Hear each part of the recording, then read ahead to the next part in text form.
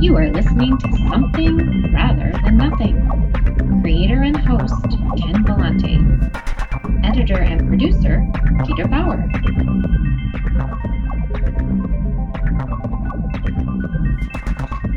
This is Ken Vellante with the Something Rather Than Nothing podcast. For this episode, have the pleasure and the privilege of talking to Jessica McDermott, who wrote a very important book, study piece of investigative journalism called The Highway of Tears, which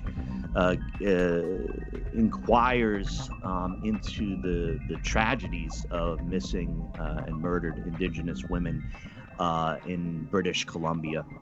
And that book came out last year, and we're lucky enough to have her on the podcast to talk about that book and also to talk to her about her art and her craft in investigative journalism. Jessica McDermott, welcome to the podcast. Thanks so much for having me, Ken. It's great to chat with you.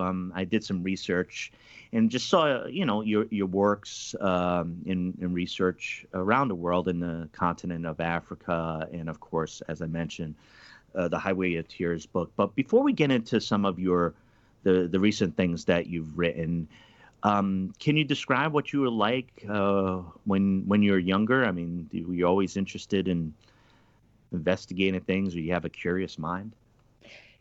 Yeah, I think that would be fair to say. I was certainly always a writer.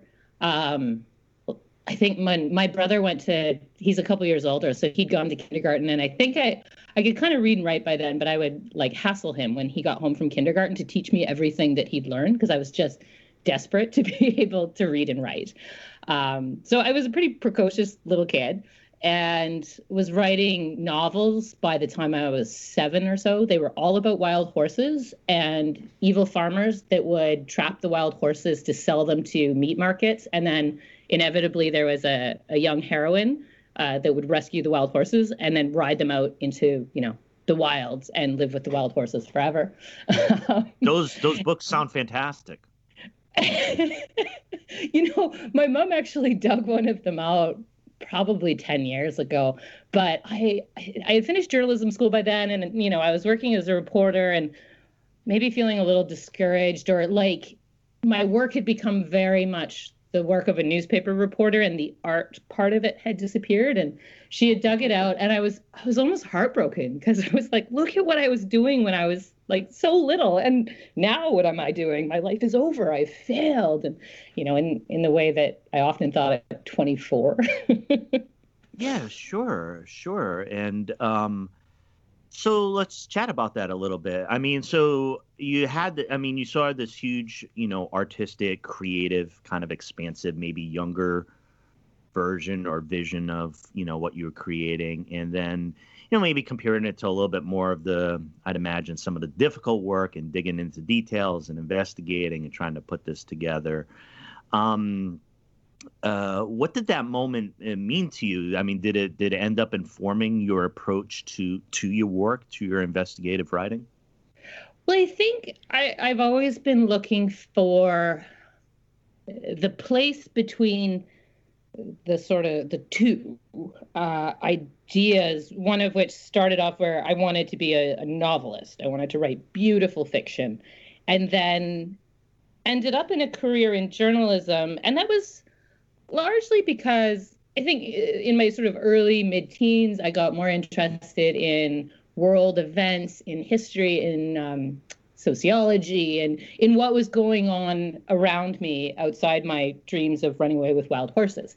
And I was appalled by what I saw, to be frank. I started learning about things like, proxy wars during the Cold War, and just, how could this be happening? How could this be happening over and over? And nobody cares. And it was with, all the rage of a 14 or 15-year-old. And it was through that I came across a book I think to put my mom in an interview twice, she'll love this. She had gotten me a book from a Chapters bookstore bargain bin, which was written by a foreign correspondent, Canadian foreign correspondent named Oakland Ross, called A Fire on the Mountain. And it was sort of a personal account of many of the global conflicts that he had covered as a reporter. And I was incredibly inspired. It really, quite literally, sort of changed my view on everything. And I was like, foreign correspondent, this is the way to go. So then there was, the long path trying to get there, which ends up feeling often not very literary or artistic. You work for a city news desk and you get sent out on an assignment and you have 8 inches to shove in the basic information, and that's sort of it. But that was, what I learned was that was incredible training, because you have to become really gymnastic with your words. I realize now, looking back, I wrote very long and very flowery and not all that clearly. And so as uncomfortable as it was to, sort of have somebody take a red pen to 2/3 of what you had just done, it gave me this incredible awareness of words that I had never had, and this precision with them.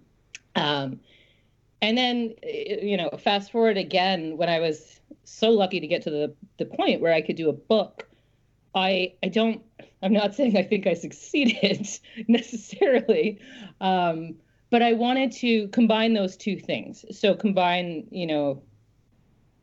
a literary approach, trying to write something that in places is, beautiful writing, combined with a lot of information and facts and, the sort of idea of shining a light on wrongdoing in hopes that it will be solved, and put those two together into one place. So my ideal would be, to be a literary investigative journalist. And it's a road that I'm on. I don't think I'm there yet.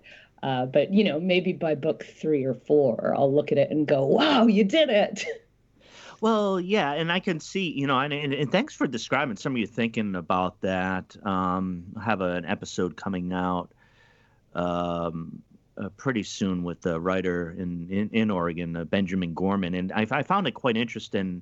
And I've had writers on the podcast to talk about those artistic choices, to talk about the tensions that appear in writing. So I want to thank you for talking about those components.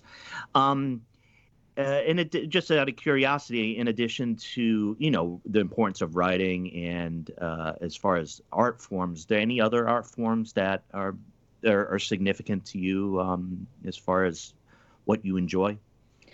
I mean, in terms of what I do and what I'm good at, I'm totally a one-trick pony. It's writing. But I love pretty much all art. I mean, I love music. It's a huge part of my life. I've dabbled badly in many instruments, and I always say I'm an enthusiast, not a musician. I'm an enthusiast. And I really appreciate other people's music. Kim, for example, who I know you'll speak to. Same thing with photography. I've dabbled in it. I go through periods where I get really into it, and then it sort of disappears again. And then recently, like painting and more sort of visual art has become a huge interest. I mean, mainly because of a fellow that I know who does sort of impressionist or abstract art. And he did some paintings of New Orleans and Louisiana, which is one of my favorite places ever. And I just love them so much. And so that's becoming a new interest. Yeah. And, well, you are certainly a writer if you love New Orleans that much, right? New Orleans, that's a place for writers. It's a writer's place. I went there in 2005 for like summer or spring break during university, and they had been, giving credit cards to students in the student union building. So they gave me one, which was, had long-lasting repercussions. But at that time, it meant that I got to go to New Orleans for a week, and just completely fell in love with it. And I've been back many times. I moved there for a period of time, and it's somewhere I'll always go back to. That's great to hear, and thanks for sharing that. So let's talk about Highway of Tears, right? Can you tell us can you tell the listeners about what led you to the story, in just how you entered into this project and what your book Highway of Tears, what it is? Yeah. So, I mean, I was led to the story because I grew up in the middle of it. I grew up in a town called Smithers, which is about halfway along what's now referred to as the Highway of Tears, which itself is about 450 miles of, single lane highway through a really remote area in Western Canada. So growing up, this was something that happened. There was several girls that went missing from my hometown. There was girls that went missing from the surrounding towns. And so it was always there. And I think a friend of mine actually recently had told me that I was talking about this when she met me, which was when I was 19. I was saying, somebody's got to write a book about it. Somebody's got to do something about it. So it was there for a long time. And in my mid-20s, I'd gone home for a visit with my family that still lived there in the summertime. And I was going to do all the research I needed to do a book on it then. This might have been the same trip that I read the first novel I'd ever written, and maybe that was the motivation. But I did some interviews with some of the players. I met some of the families, but I realized pretty quickly that I wasn't able to do. I didn't have the skills. I didn't have the maturity. I certainly didn't have the time or the resources. But I stayed in touch with people. I kept following it for years and years after, as I went and did all sorts of other things and grew up a lot. And then reached a point where I was able to go back and do it. So that's what I did. And, the book itself really is, it's an exploration of what's happened there, which is, more than a dozen Indigenous women and girls have gone missing from these really small, remote towns. And there's been very little response from the public, from the police, from the government. None of these cases have been solved. And, so that's going back over 30 years. And so an examination of that and of the question of how does this happen? Who's responsible? What needs to be done? How do we prevent this from happening again? What do we do about the fact that it's still happening all across Canada? I mean, in that region specifically, the last year I was working on the book, there were 3 Indigenous women and girls who went missing. And then across Canada, across the United States, this is an ongoing, genocide, and we're not taking the sort of action that we should be. And I know in having listened to some of your interviews and having listened to the book, that there's a lot of, even accessing information, accurate information about the true scope of the problem and statistics and getting reports is extremely difficult. And I heard you describe the kind of the cultural differences of, the public's response to different races or groups of people when they go missing. And Indigenous women, those issues being ignored by, maybe a white girl, who goes missing and, family wants all the help they can, gets a lot of exposure and there's progress on it. That seems so blatant in the cases that I've read about through your book and in the United States. For you investigating this, what was your response, or how deeply frustrating was it to see that disparate treatment in those cases? Oh, incredibly frustrating. Like you want to pull your hair out and kick things. And it brought me back to being 15 and looking and saying, how could this happen? And, that's for me a relative outsider. And for the families and friends and communities of these girls and women, it's atrocious. And it's still, again, it's still going on now. So one of the questions I have, and I'm asking a little bit in a way, just to explore this a bit more, is I've asked the question of, what's the role of art? And I would just say, your investigative work in your creation is a work of art, but, the research, what is its role, art's role, you think, in disrupting, the very racism that you're steeped in and having to report on it? Yeah, I hope that shining a light on these things, presenting evidence to all the naysayers who say it's not racist here, we're not racist, it's not unequal, art, writing, and other art forms are a way of presenting that to hopefully chip away at the ongoing denial and apathy that still really pervades our society. I think it's also a way to help people understand and get a little, beyond what might be the politics or the, their prejudices, their lack of knowledge, their ignorance, to build a bit of a bridge there and show them that when they're making these comments or they're shuffling this stuff off, what they're doing is awful because it's about other human beings. So when they say, oh, well, that girl should have taken responsibility for her actions, she shouldn't have been hitchhiking, you tell that person the girl's story. That this is a 15-year-old who was on her way to see her friends, and that changes people. It has the potential to, anyway. Yeah, and thanks for that too.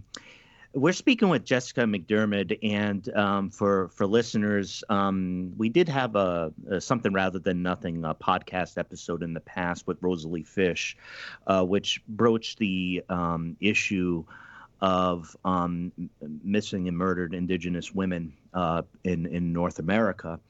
And why Rosalie Fish, who's a runner, was doing that. And of course, the protest symbol of the red paint on her face was something that was striking for me and actually caught my attention and brought me to greater awareness. And so now we have the great pleasure of speaking with Jessica McDermott, who, again, wrote the book Highway of Tears.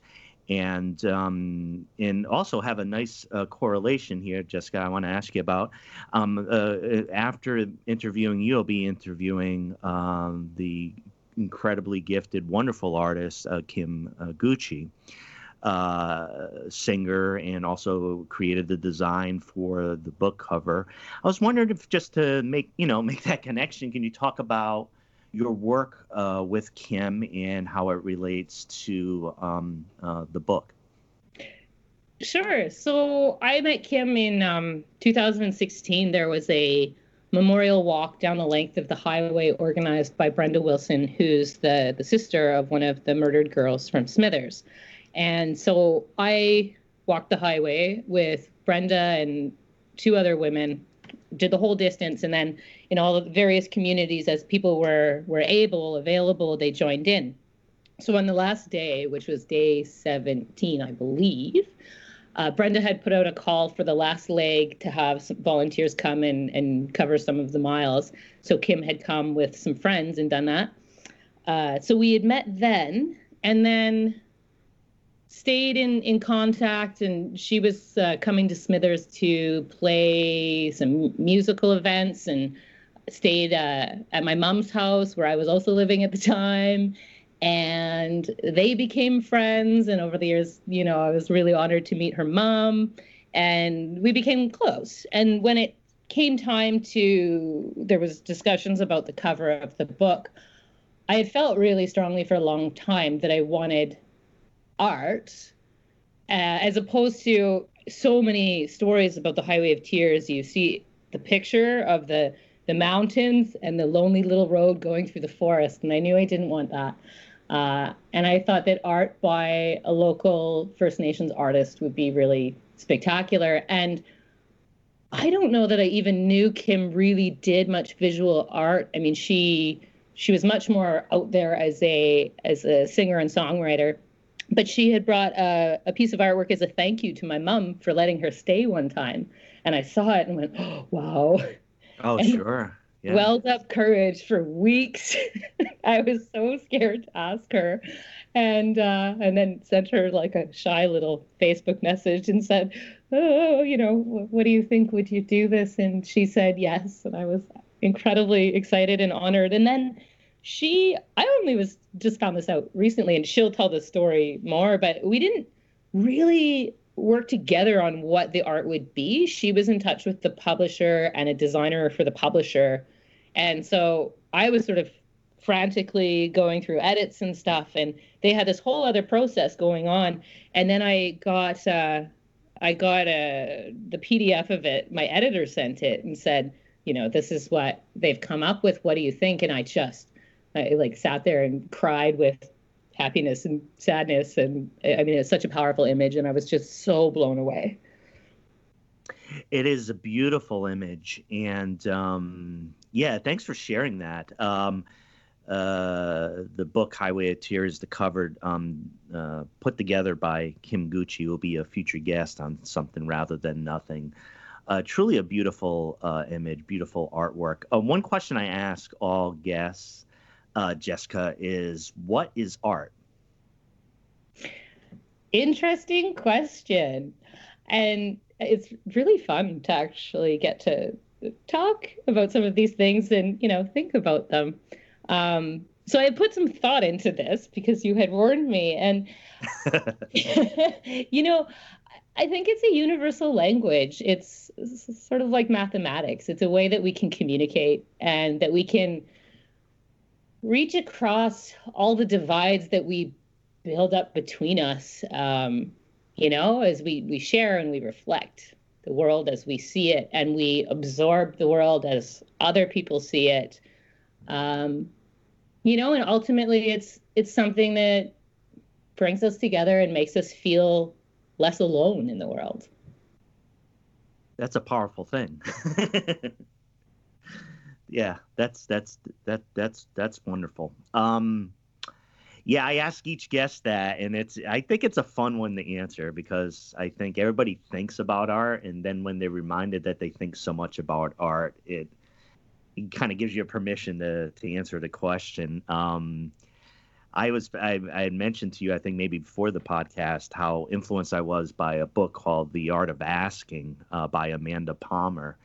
And it was just her kind of unabashed. If she felt she wanted to extend like the question and find out something, she would ask the question and just got beyond not asking the question, though it's not an easy process, right? Mm-hmm. So there is a little bit of bravery both in asking and answering questions, and I appreciate your indulgence in it. I enjoyed thinking about it because I thought, I get really wrapped up in day-to-day things and what I'm doing and what I'm working on, and so often there's not enough time where you're metaphorically or maybe literally wandering through a forest and looking at light coming through the trees and droplets of water on leaves and just letting your brain go and thinking, Yeah, that's the art part of it.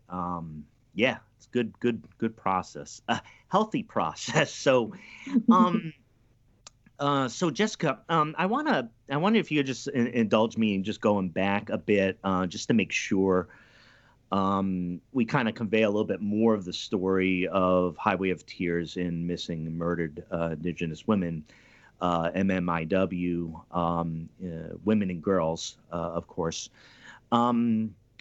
And I think it's a lot of people are learning about this, and I know there's been some swells of interest both in Canada and the United States at times, gauging from public awareness or interest that it's been growing and waning.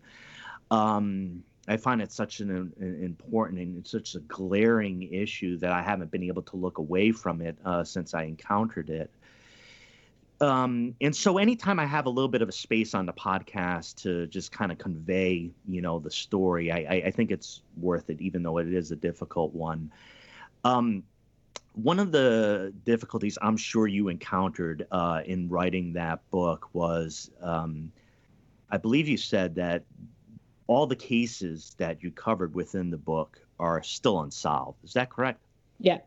There's some that were never really included on the Highway of Tears list, though they took place in the area that have been solved. But the ones that I focused on are all unsolved cases.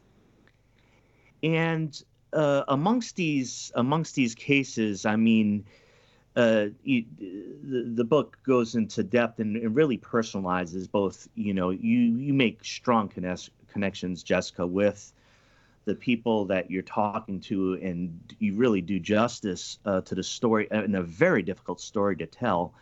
But you make these connections now.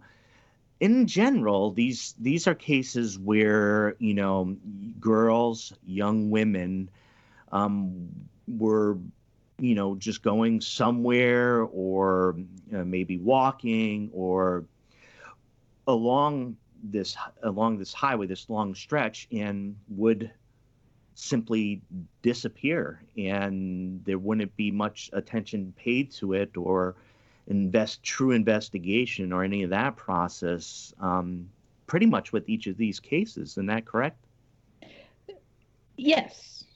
Yeah, I mean, circumstances surrounding disappearances vary a lot, case by case, as does, I think, the investigations, though, as you pointed out, because they are still open investigations, they're not solved. We don't really know exactly what was or wasn't done. But generally speaking, yes. And I thought structurally it was probably tough for you to tell the story, because you just had to tell what happened, and it's so caught up in frustrating manifestations of racism, of people not knowing, people not caring, and just trying to bring attention to these cases that were not solved, or just not followed up upon. I really want to thank you, for your courage in doing that work. And I know how difficult, because I'm sure you really wanted to get the story right. And as a reader, as far as what I know, I felt you got the story right, and tried to honor the story. I had a different question, and it's one I've asked guests recently. Can you mention who or what made you who you are now? Yeah. I'm not sure who I am now. I am always changing. And I think that's one of the many really exciting things about being alive, is that it's a journey. You never stop, and you never stop evolving. But to answer your question a little bit, actually answer it, I think it's probably a mix of, I mean, certainly my family had and has a profound impact on me. They're people who believe in right and wrong, and believe in doing the right thing, sort of no matter the cost sometimes.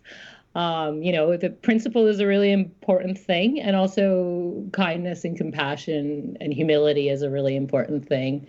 I think the worst thing you could do in my family is ever talk highly about yourself. It's like a Scottish thing or Irish thing. You will get cut down in 5 seconds. But certainly my family. And then also, they supported and encouraged my writing, and my need to always be seeking and always be moving. A lot of people, when I was young, well, still now actually, but I left home quite young, did 1 year university, and then that was boring. So I moved to Ireland, and then I went to university, and then I went to, and I've sort of been bouncing all over the world as much as possible for my whole life. And nobody has ever said, when are you going to settle down, or you're doing it wrong, or anything like that. There's always been huge support for my life adventures, and then also my pursuits in writing, and then I think experiences. Growing up, I read, as I've said, I read a ton, and a lot of my world was what I read. I felt like authors who had been dead for 50 years were my best friends, and certainly my role models. And that was really informative when I was younger, and still is now. Though now I can be out in the world, and I actually know some writers and stuff like that, which, you don't really when you're growing up in a very small town in northern BC. But yeah, I think those two factors are enormous. And then everything that you experience as you live changes you. And I think I'm lucky to say so far, I feel like things, even, bad things, increase my understanding of myself, but also other people. And I'm really, really grateful for that. Yeah. And I think, in hearing you talk and talking about, your family and the support that was there, I mean, I think it seems to me that that's just really pivotal. I've enjoyed that, and within my life, and where you have the support to discover, be whatever who you are and what path you want to follow, that can make a world of difference, just as far as what you see as possible in the world. So, I can hear how important that is to you. It is, and I so credit my parents. Like, neither of them were world travelers or writers, or they were both from small towns, had always lived in small towns, mainly in northern BC. And so I mean, I used to sort of wonder if I was like dropped by a stork or something. But my mom tells me now that when I had gone to Africa, a lot of people and, her friends and stuff would say, "Oh, how could you let her go? Aren't you worried?"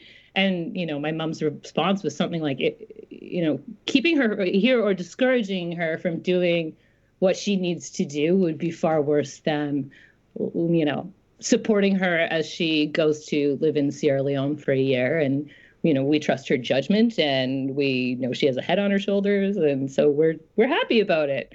I think she sometimes had gritted teeth when she said that, but certainly that was the message I got. I mean, that they were ever even really worried is, they told me years later after I got back. So that's huge. And it wasn't a natural thing for them. And I am so grateful to them for that and many other things too. That's so important. Jessica, a couple more questions.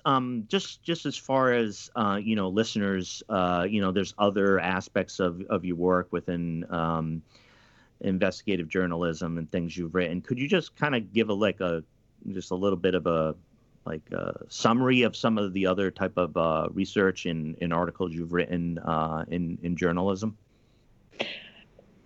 I worked before setting off on working on the book. I was at the Toronto Star for a couple of years, and a lot of that job was newspaper report, like pretty straight up newspaper reporting.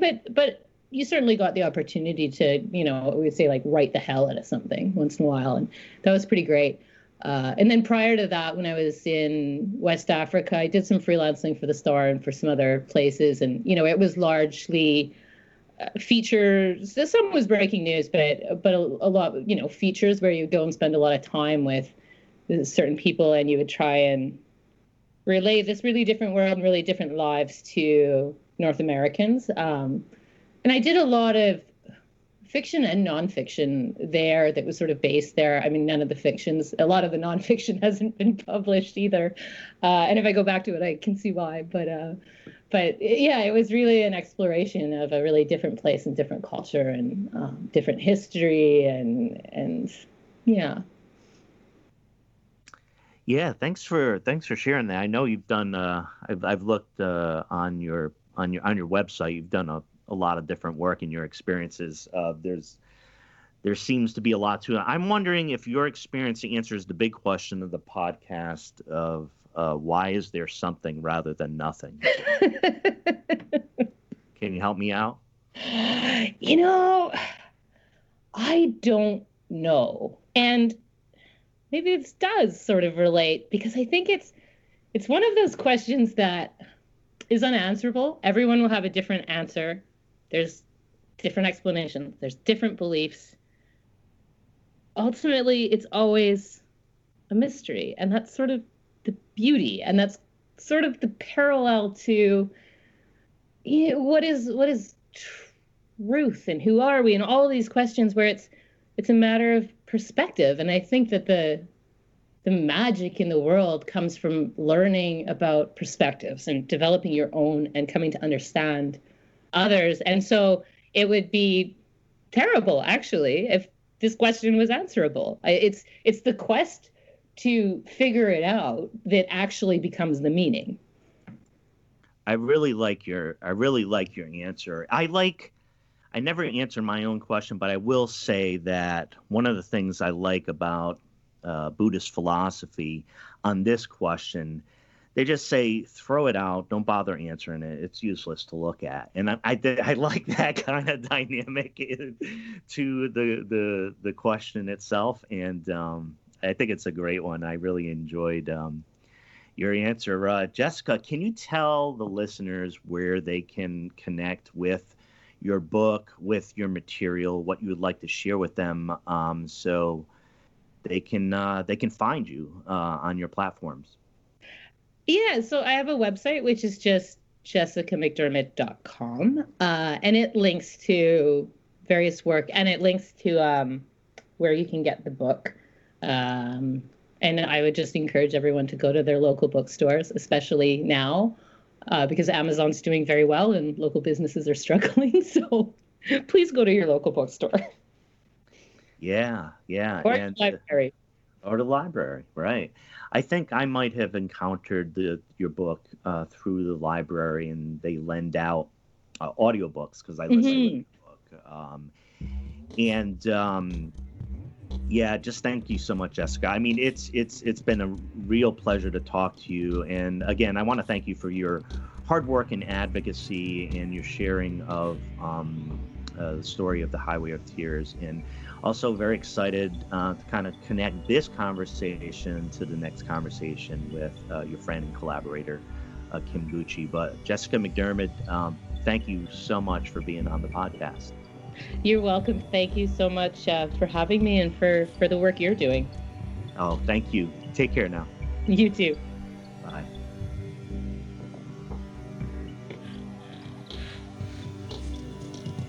You are listening to Something Rather Than Nothing.